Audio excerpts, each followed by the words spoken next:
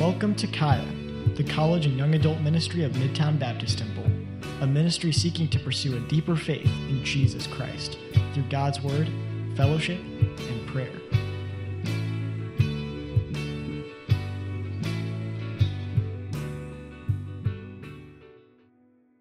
First Corinthians chapter 10, we have been talking about taking heed, right? Taking heed lest we fall. And this idea is important for us as a ministry because I think so many of us fail to be self-aware, okay? There's going to come a point where I have to stop using shepherd illustrations because he's getting old enough now where if he catches wind, he'll be bummed at me. So I got to be real careful. So he's 11 years old now, but because he's 11 years old and he hasn't hit puberty yet, kind of, thank God.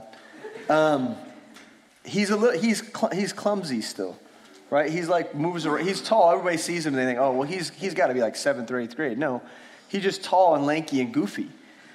And so we talk all the time about being self-aware. Know where your body's at. Like it's not appropriate for you to kind of like just hang on things until they break, right?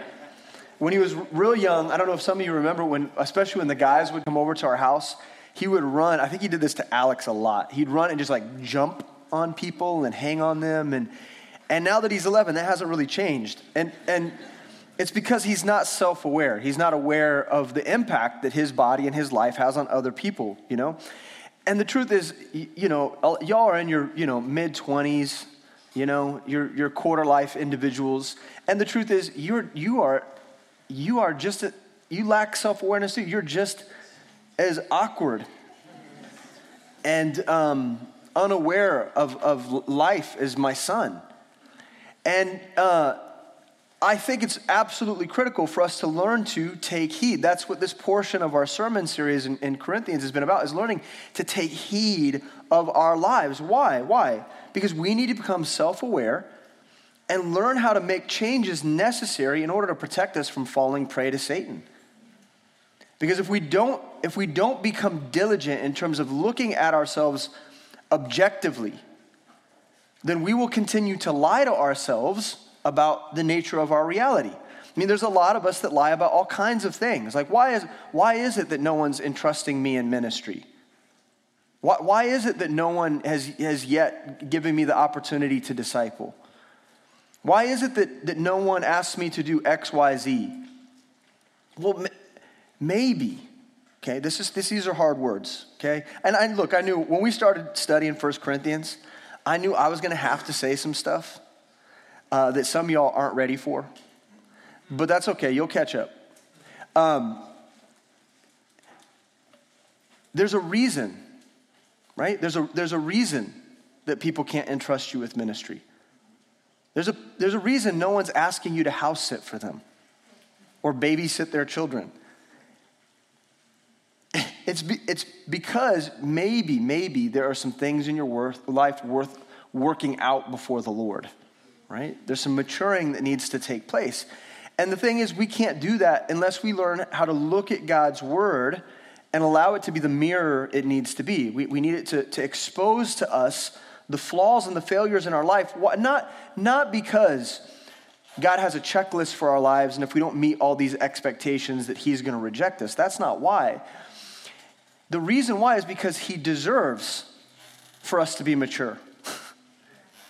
He deserves for us to live lives that are honoring to him. He deserves for us to be focused on our character because he desires for our character to look like Christ. And so this is why we take heed. Now, today, we're going to consider what it means to take heed in order to prevent other people from falling into sin. That's what we're going to focus on. And so here's our question. Apparently, there's a PowerPoint issue. All right, got it? So I'm going to read the question to you, and I need you to write it down and follow along. So here's the question for today's sermon.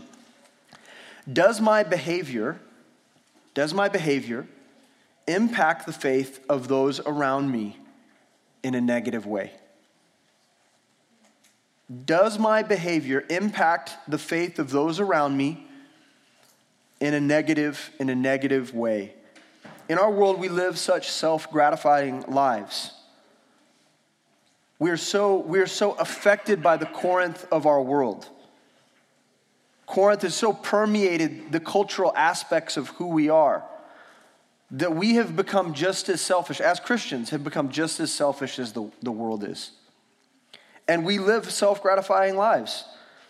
And the idea of living for other people, preferring others over ourselves, altering our lives in order to take care of other people's spiritual well-being, all of this is foreign to us because we're busy putting ourselves first, which is why we need to study this and to reflect on it today. And so let's pray, and then we'll get into verse 23. Okay? Yeah?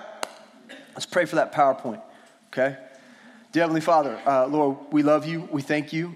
We thank you for this time. I thank you for my brothers and sisters that are gathered here. It's foggy and cloudy out. Everybody's Alex won't stop coughing in the front row. And that we're all, maybe feeling under the weather or out of it a little bit. But God, I pray that in this moment, you'd cause us to engage, and you'd cause us to focus, that we might consider, that we might take heed, and that we might be able to properly see ourselves in light of your word. We need your help with that. We can't. There's no way in the power of our flesh that we can fix all the failures of our life. There's no way we can do that. We've tried that, and it doesn't work.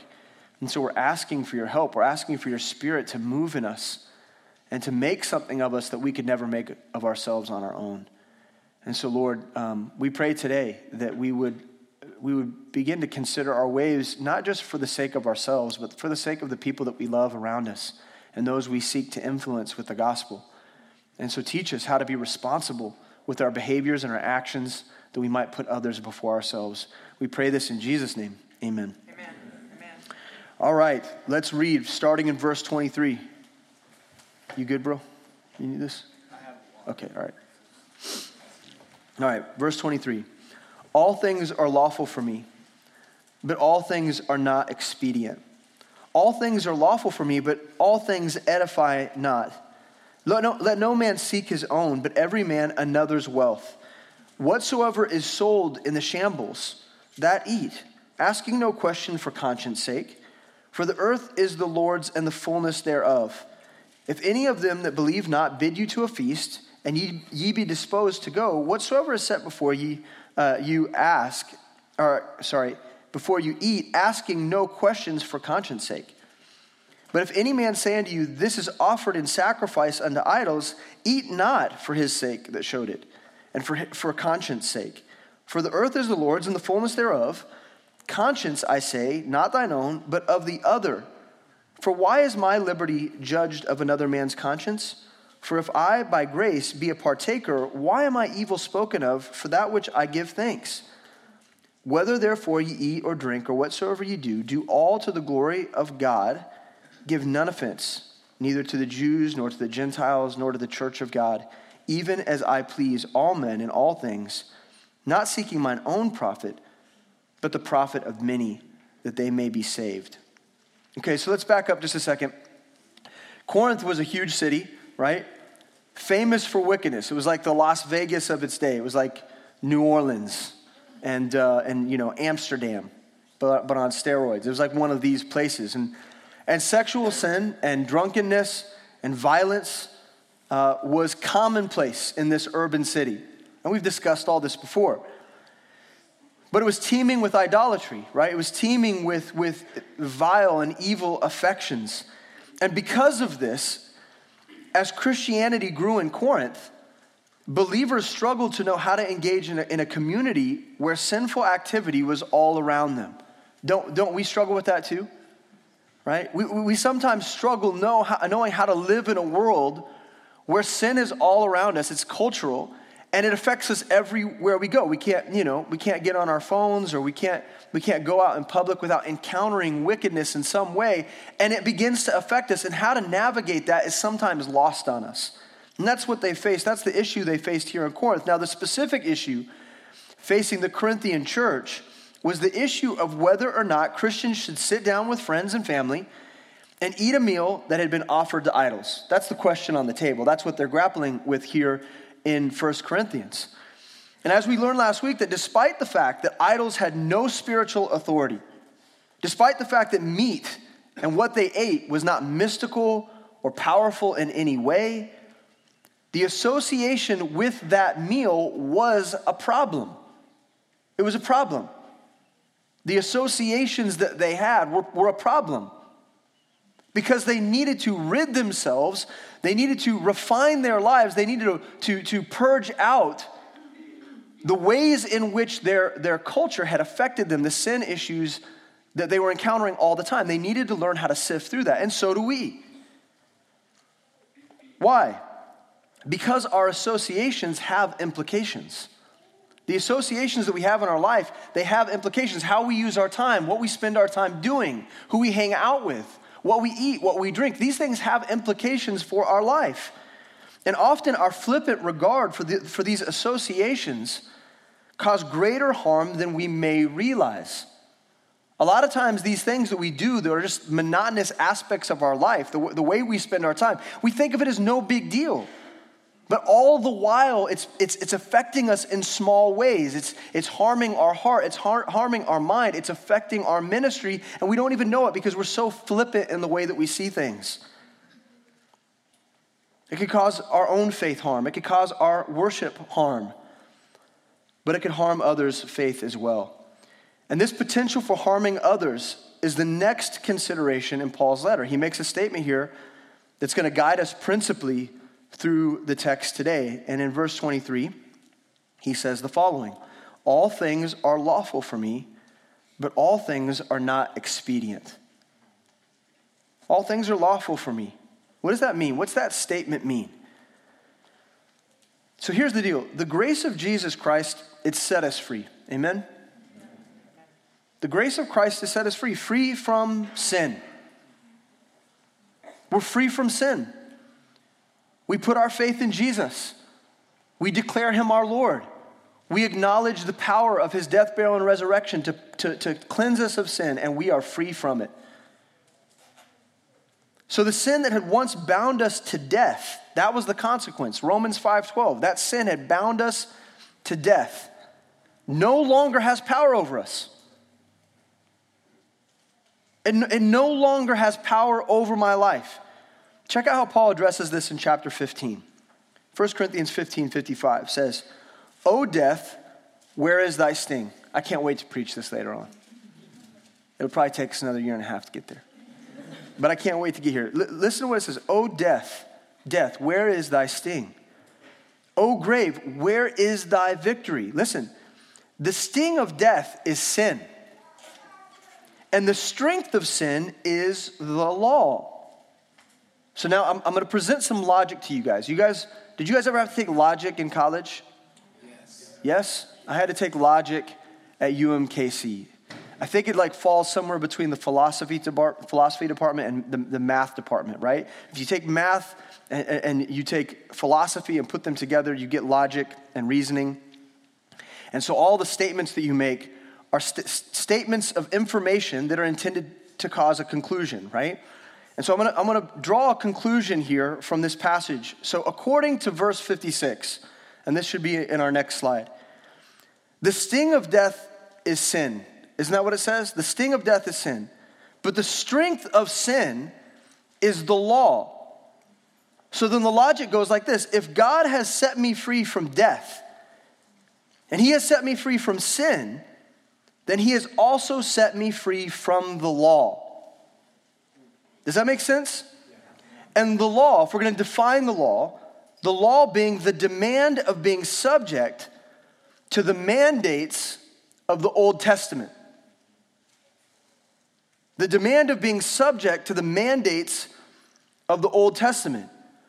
A believer freed from death is a believer freed from the caveats and the regulations that once declared him a sinner. I don't know if you guys are familiar, but there's a passage in Galatians chapter 3 that declares that the law of the Old Testament was a schoolmaster for us. Now, what does that mean? What it means is that the law of the Old Testament was always intended to do one thing, and that was expose your sin. The only value that it actually brought to our lives, because the law can't set us free from sin. being good doesn't make you right before a holy God. Being good and behaving well does not make you holy. You might look holy, it doesn't make you holy. And so as a schoolmaster, the law's intention was always just to expose our failures for what they were. It was always just intended to declare us sinners. And so it does have value. Because you needed something to make it clear to you that you were whack. That you were messed up, that there was something wrong with your heart. You needed something to declare that, and the law did that for you.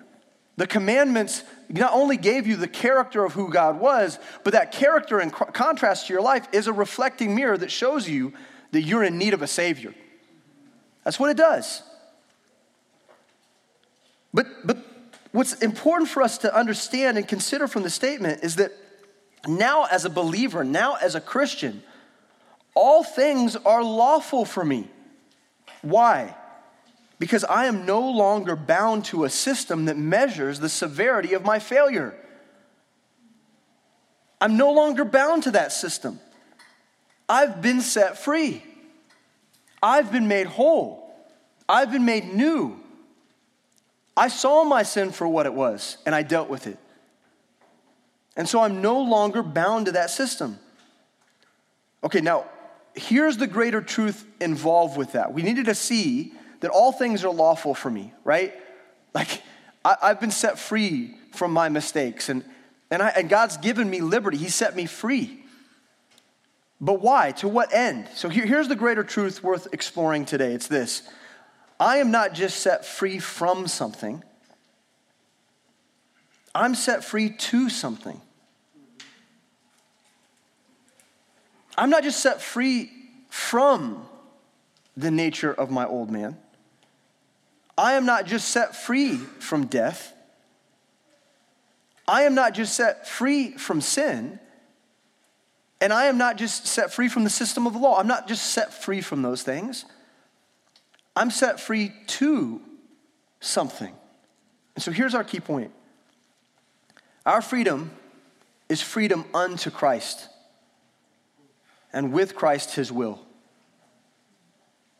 Our freedom, the freedom that God has given us, the liberty that he's given us, is freedom unto him, to know him, to love him, and to love the things that he loves. I'm no longer bound to a system, but I am bound to a Savior. And my Savior has declared me to be morally obligated to two important things. Are you with me? Are you guys following with me? Yes. I'm not trying to be heady or abstract. Like, I want this to make sense, and it's going to get, you know how I do, it's going to get real practical near the end, right? So if you stay with me, it'll get really practical then. But this is doctrine that we need to hold on to. This is critical stuff. I'm no longer bound to a system, the system of the law. I am now bound to a Savior, my friend. We have to get that. But with my Savior, okay, with that friendship, I am now morally obligated to do two things. To live within two realities that he's given to me. And that is this, to be absolutely dedicated to the mission that he's dedicated to. So the first obligation is my mission. I am to live in such a way that honors his desire to establish a kingdom. Does that make sense? He's my Savior and he's my friend. And morally, because I'm a debtor. I'm a debtor to him and I'm a debtor to all men. Because of that, I am bound to his mission. And the other thing is this, I am also bound to my community. And by community, I mean it in the biblical sense, neighbor. I'm bound to my neighbor. And that means the community of mankind. That means my lost friends at work. That means people in my classroom. That means my family members. Anyone that you find yourself in proximity to, in relation with, that's your neighbor. And guess what? because of what the Savior did for you, you're bound to honor those relationships and to live in such a way that reflects what you know about Jesus Christ. You're morally obligated. That's who you are now. Now, read how Paul magnifies this point in verse 23. He says, all things are lawful for me, but all things are not expedient. Okay, this phrase, but all things are not expedient, is a moral declaration with implications for our life. The word expedient means profitable or beneficial. So to recontextualize this in terms of our story and where we're at in the chapter, Christians in Corinth knowingly eating meat offerings that were offered up to false gods was completely lawful in terms of God's economy of grace. You get that, right? So, I mean, the meat, it's nothing. It's nothing. We already covered that ground, right? And so according to God's economy of grace, eating those meat offerings, it's nothing. Eating a steak that was offered to Apollo had no bearing on their position before their Savior. You understand that, right? But it wasn't profitable or beneficial. It wasn't profitable or beneficial. Why not? Paul clarifies. All things are lawful for me, but all things edify not. So that's the insight we needed, actually. See, the implication here is that just because something is lawfully acceptable before God does not mean we should engage in that activity. Why? Because it's not profitable to the edification of other people. So the measurement for every activity in our lives is not, can I get away with this? Which is the way, if we're honest, in our subconscious, that's the way we engage with the world. Like, is this gonna be good for me? And can I get away with it? Can I get away with it? That's the way we look at things. No, it's not, can I get away with this? It's, does this strengthen others' faith or hinder it? Does what I do affect other people in such a way that their faith would be hindered? In other words, Paul's saying, take heed lest ye cause others to fall. Just because you can doesn't mean you should. Just because you can do something according to the grace of God, according to your liberty, does not mean that you should.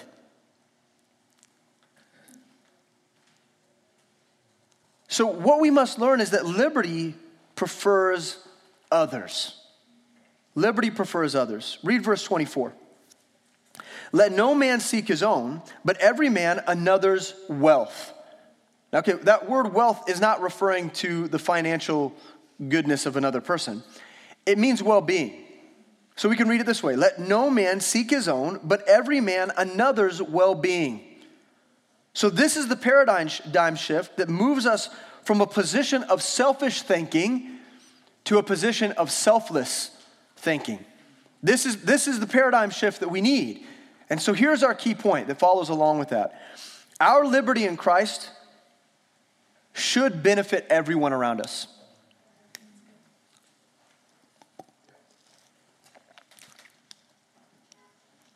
The liberty that Jesus Christ has given us.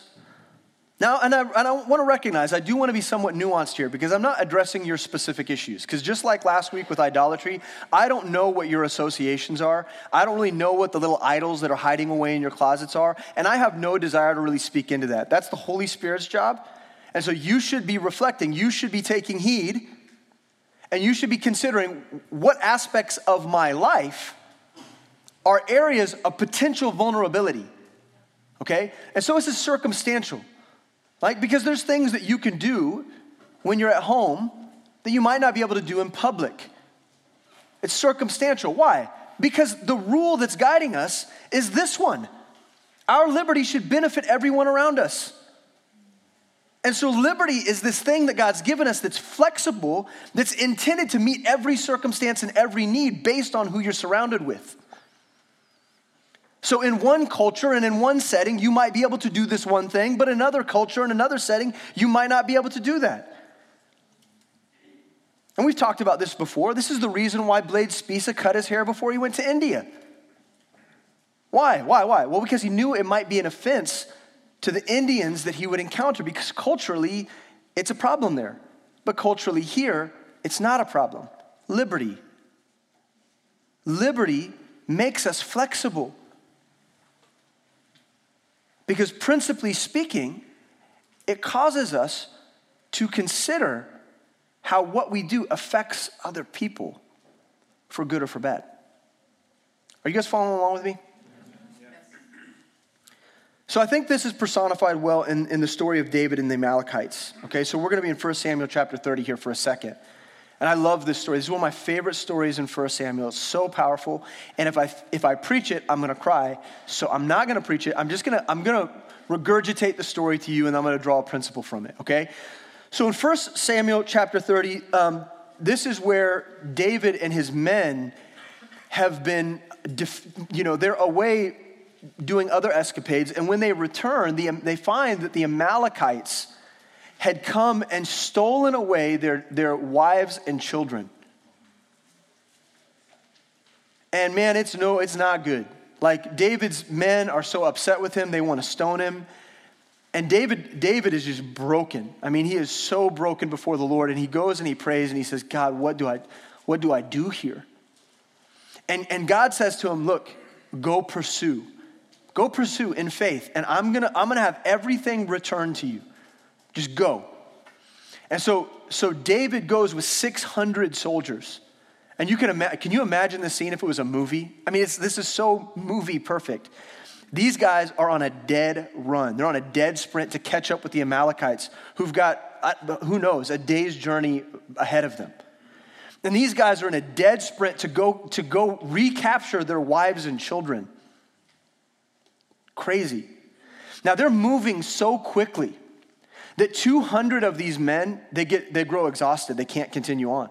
I mean, their legs are probably shaky and they're probably feeling sick, and they know that they just can't continue on. And so 200 men remain behind at this brook, and they guard some of the stuff because they need to lighten their packs. They've got to lighten their load because they've got to move. And so these guys stay back with the stuff, and they hang out at the brook because they're no longer capable of going on. And so 400 men continue pursuing, and they catch the Amalekites. And the beauty of the story is that they end up defeating the Amalekites, and every woman and every child is saved. And beyond that, God blesses them by giving them all of the livestock of the Amalekites. We're talking about probably thousands of head of livestock. I mean, enough to make David rich for the rest of his life. This is what they walk away with. Now, this is where for us the story picks up. We've got to consider what plays out here, because they have to ask themselves, what do we do with God's blessing to us? What do we do with it?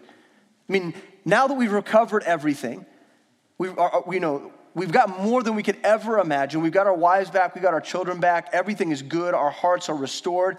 But God has blessed us in this way. Now, what do we do with this blessing of all of this livestock?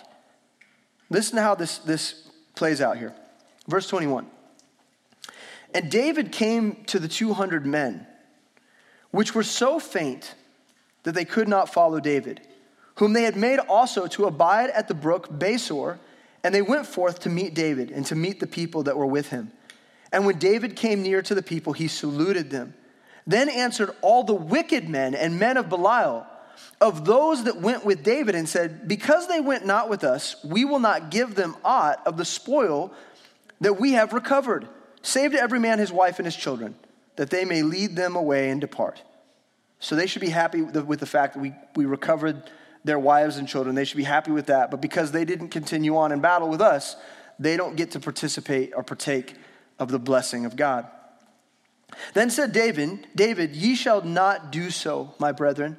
with that which the Lord hath given us, who hath preserved us and delivered the company that came against us into our hand. For who will hearken unto you in this matter? But as his part that goeth down to the battle, so shall his part be that tarried by the stuff. They shall part alike. And it was so from that day forward that he made it a statute and ordinance for Israel unto this day. And when David came to Ziklag, he sent of the spoil unto the elders of Judah, even to his friends, saying, Behold, a present for you of the spoil of the enemies of the Lord, to them which were in Bethel, and to them which were in South Ramoth, and to them which were in Jatir, and to them which were in Aror, and to them which were in Siphmoth, and they which were in Eshtemoa, and to them which were in Rachel, and to them which were in the cities of the Jerahmeelites. This is so much fun. And to them which were in the cities of the Kenites, and to them which were in Hormah, and to them which were in Chorashan, and to them which were in Atak, and to them which were in Hebron, and to all the places where David himself and his men were wont to haunt. Okay. Now what does that mean? It means that because God, in his grace, had blessed David and his men, that anywhere they went, they were prepared to bless the people there. And that, my friends, is what grace and liberty is for. That's what it's for. God has given us grace without measure. Amen? He's given us so much. What do you possibly need? What kind of liberty do you need to hold up for yourself? Some sort of mechanism for self-gratification. What is it that you can't let go of? Something you do, some activity you hold to that you can't just let go of because of grace without measure. So why wouldn't we be liberated to give and serve in that same grace without measure? Why would we allow ourselves to let our grace be a hindrance to weaker believers and to the lost? I mean, you could be like David, the wicked men who spoke like Belial and said, well, this blessing is for me, and it's for me alone. Or you can use your liberty to be a blessing to others. Why would you ever let what you eat or what you drink or what you wear or what you watch or what you read or your politics or any personal or cultural liberty that you exercise come in conflict with the conscience of a weaker brother and sister in Christ? Why would you ever let that happen? Listen, God's grace is not a free pass for us to frolic in our liberties. God's grace is permission to sacrifice for others. That's what it is. Romans 12:10 says this, be kindly affectioned one to another with brotherly love, in honor, preferring one another. Philippians 2:4 says this, look not every man on his own things, but every man also on the things of others. Let this mind be in you, which was also in Christ Jesus, by the way.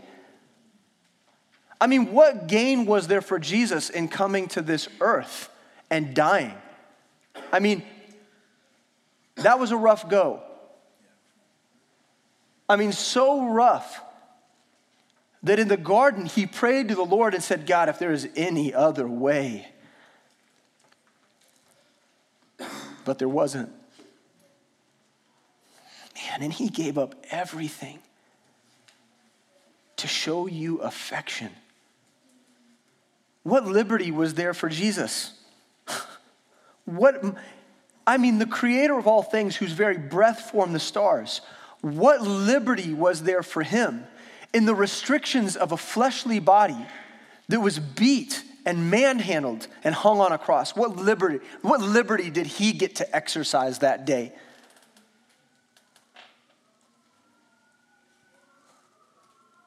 No. Look every man also on the things of others. So this idea is going to take clearer form here in the following verses. But Paul makes this really practical for the Corinthians, and he's going to make it really practical for us too. So verse 25, here we go. So this is what he says to them. Okay, now he's speaking very directly. He's saying, here's your instruction based on these principles that I'm putting in front of you. Whatsoever is sold in the shambles. Now, okay, that word shambles is not referring to one of the guys' kaya houses.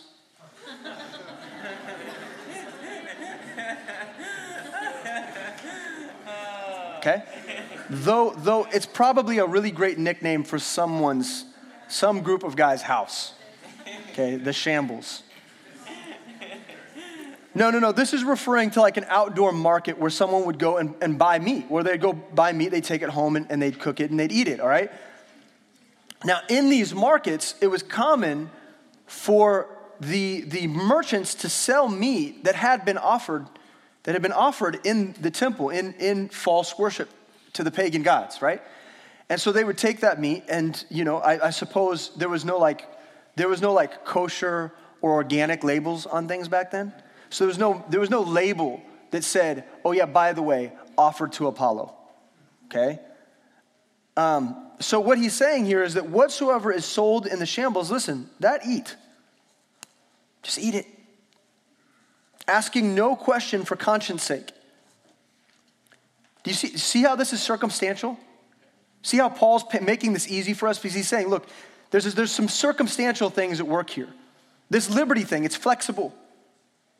That eat asking no question for conscience sake, for the earth is the Lord's. That's the reason.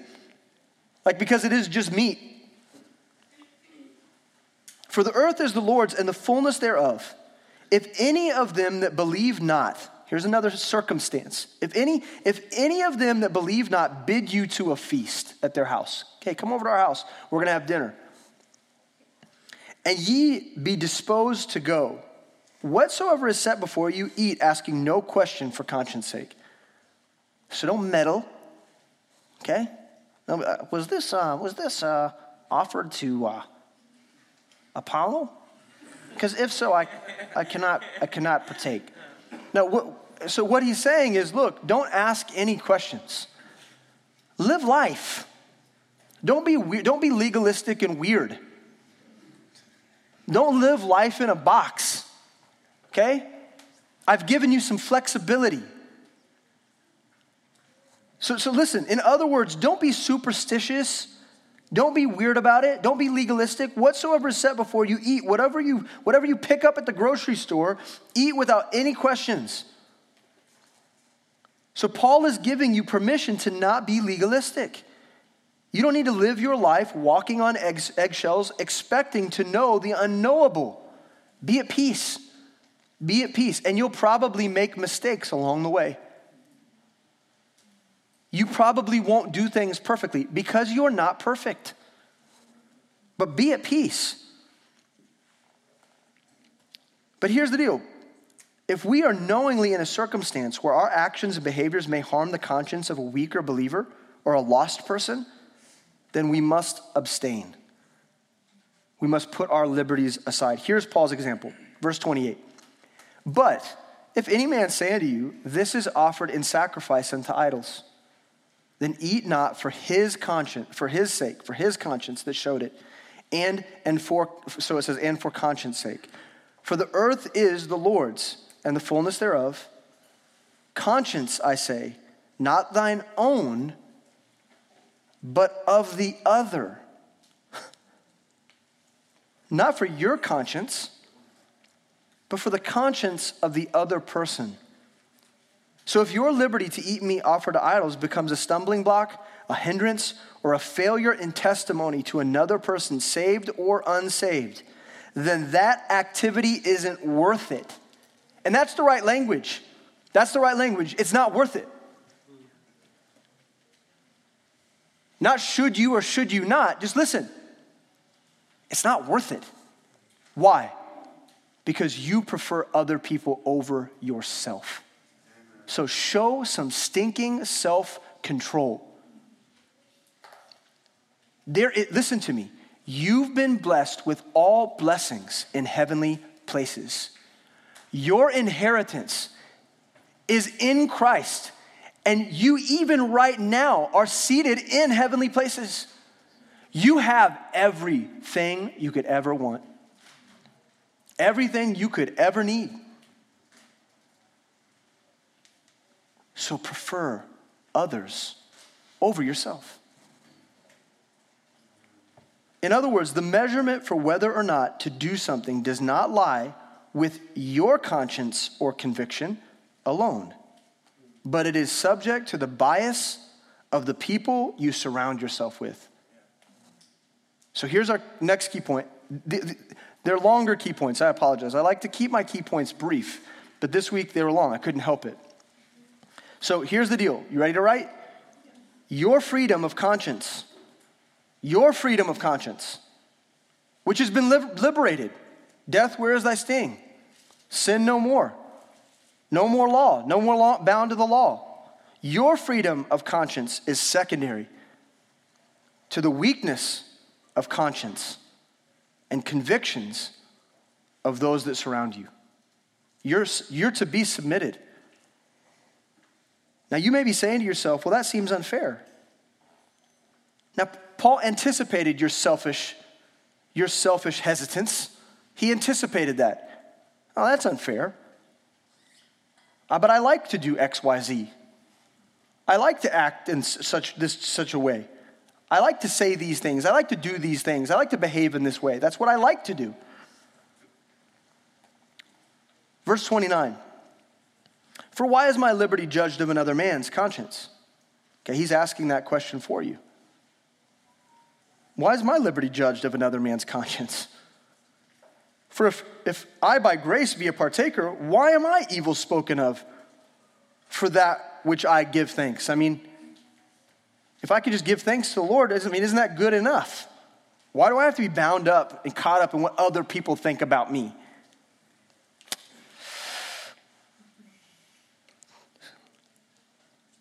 Okay, so it's unfair.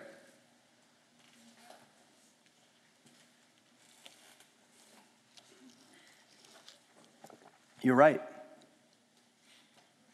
It's unfair. It's unfair. But so was the cross.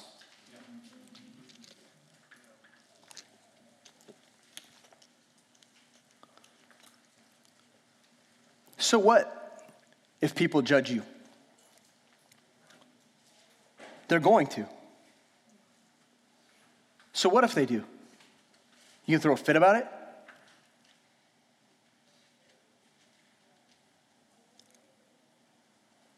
What you could choose to do is be what the Bible refers to as blameless,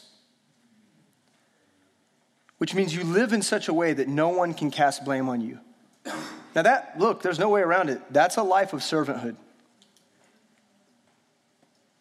Living in such a way where you have to negotiate other people's bias and their convictions and their conscience and their weaknesses, living that way, yeah, it's unfair. It's a hard way to live. But you're a servant, you can handle it. You can handle it. I mean, the real question is, what are your motivations in this life? That's the real question. What motivates you? Because that's going to dictate whether or not you get butthurt about this or not. What is your motivation in life? If your motivation is secretly about you, then this is problematic. If your motivations are self-gratifying, then you're always going to be looking for ways for every situation, every circumstance to be about you. Everything will be self-serving. But if you're about Christ stuff, it's not a thing. And Christ went to the cross willingly. He laid his life down. And you should be able to do that too. In a world of selfishness and personal satisfaction, personal expression. Do you guys know how important expression is? Like, we all have to look real different, but we all just look like whoever we look at on Instagram. We think we look real different, like we're edgy. We've got our style. Personal expression. No, you look like everybody else in the room.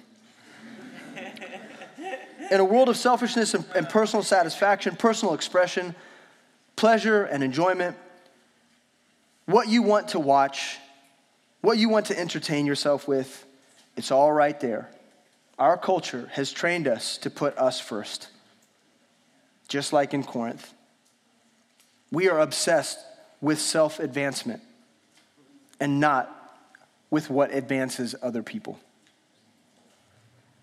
Let's be honest. Some of us, our behavior is just sin masked in liberty. The truth is, at the end of the day, some of you are just disobeying God and you're calling it liberty. That's what you're doing.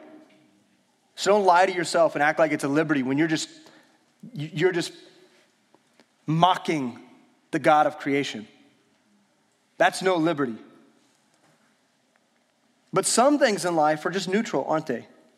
There's some things in life, like eating meat offered to idols. It's just a neutral thing. It's not a big deal. But God's point is laying down your rights and preserving other people's conscience is important. And we have to understand and yield our convictions for our testimony's sake. 1 Corinthians 8:10 says this, "For if any man see thee which hast knowledge sit at meat in the idol's temple, shall not the conscience of him which is weak be emboldened to eat those things which are offered to idols? And through thy knowledge shall the weak brother perish for whom Christ died." That's the danger. That's the danger, is that you might offend someone and cause them to ultimately refuse Christ, to mock him themselves. But when ye sin so against the brethren and wound their weak conscience, ye sin against Christ. Wherefore, if meat make my brother to offend, I will eat no flesh while the world standeth, lest I make my brother to offend. Like if it came down to it, I'd just become a vegetarian. That's what he's saying. I would just quit eating meat if it meant that I could preserve the conscience of my brother. If I could protect those that are weak. Paul makes this concept very plain in his letter to the Galatians. Galatians chapter 5:1. "Stand fast therefore in the liberty wherewith Christ hath made us free, and be not entangled again with the yoke of bondage. For brethren, ye have been called unto liberty. Only use not liberty for an occasion to the flesh, but by love serve one another." So here's your last key point. God has not given you liberty to indulge yourself. He has given you liberty to serve others. That's what this is about. Liberty is not the right to do as we please, but the opportunity to take pleasure in doing what is right.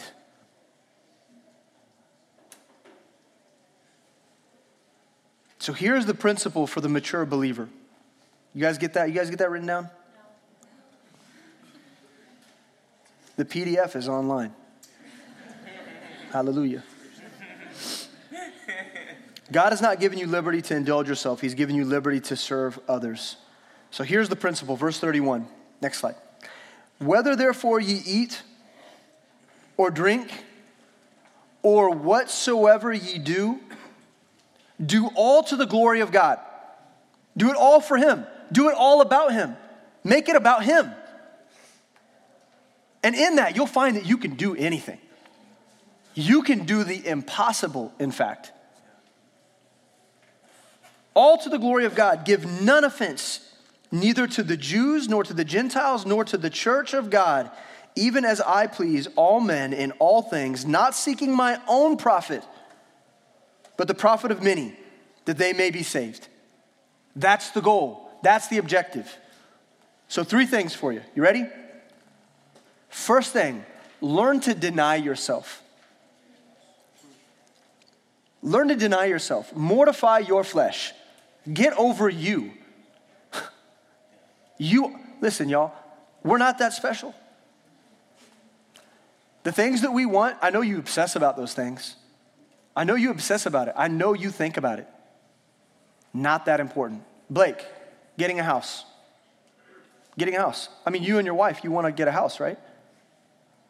At the end of the day, is that what's important? No. Some of you want the perfect job. Is that what's important? Is being able to drink a glass of wine in public what's important?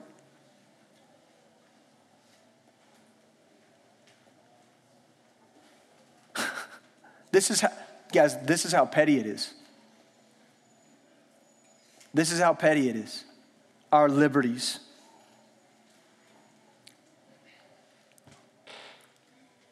We have to learn to deny ourselves for the sake of other people's souls. 2, we need to learn to live in such a way that profits other people's spiritual well-being. We have to learn to live proactively to benefit and profit those around us. You don't live for you. You live for the mission, and you live for the community of people that you serve. So live for their profit. And 3rd, make salvation and discipleship your priority. And you will naturally behave in a way that edifies rather than jeopardizes souls.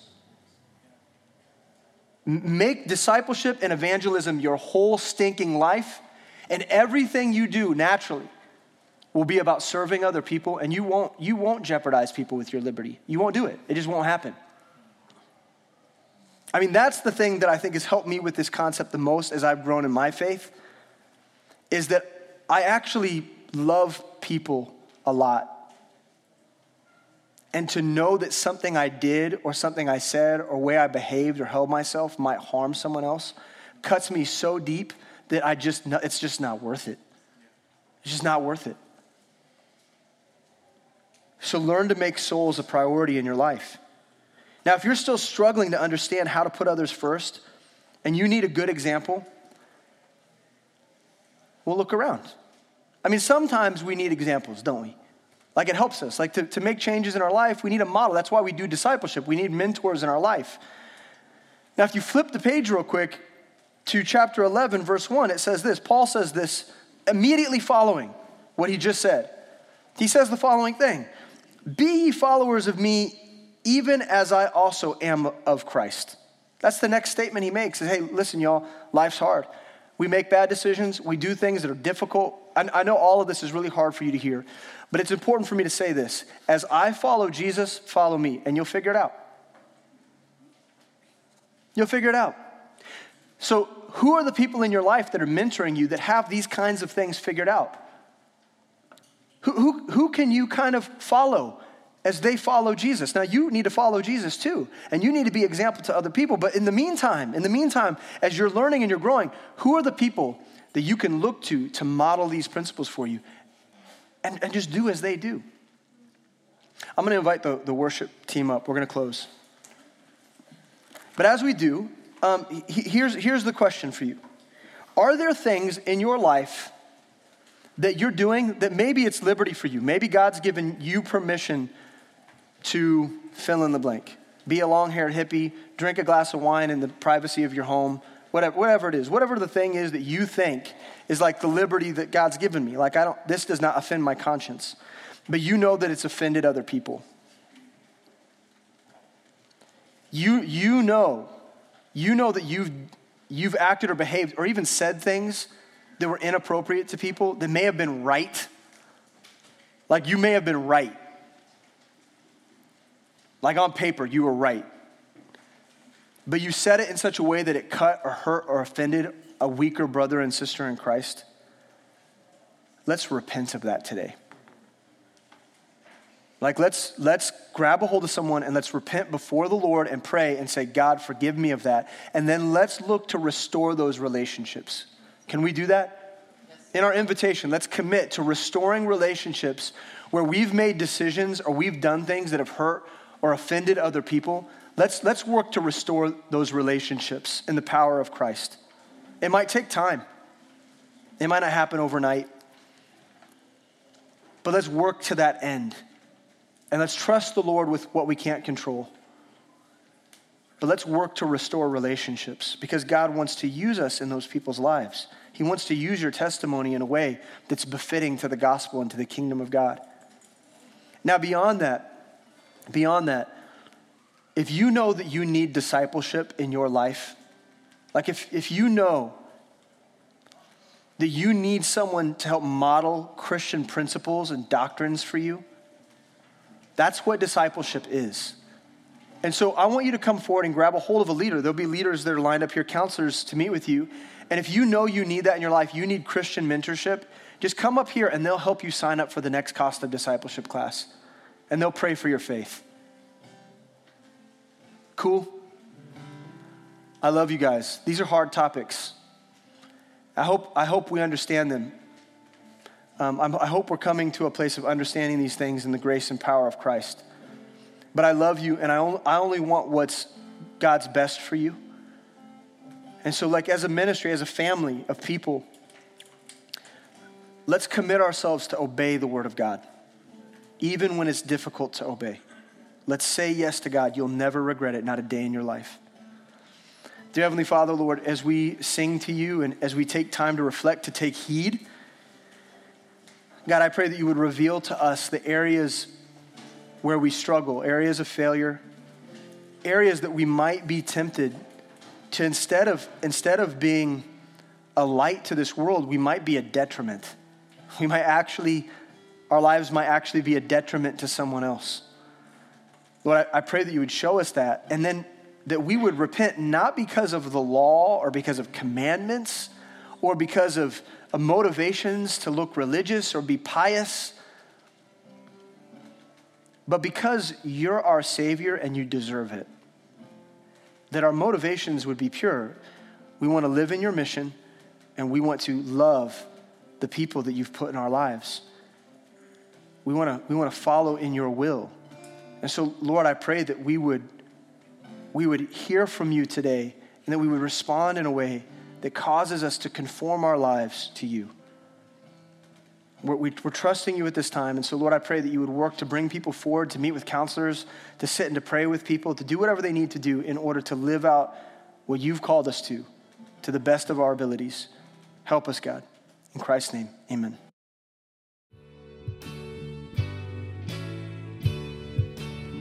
We hope that today's message encouraged you to follow Christ in his word. For more information about Kaya, for service times, and information about our disciple-making ministry, please visit our website at caya.live.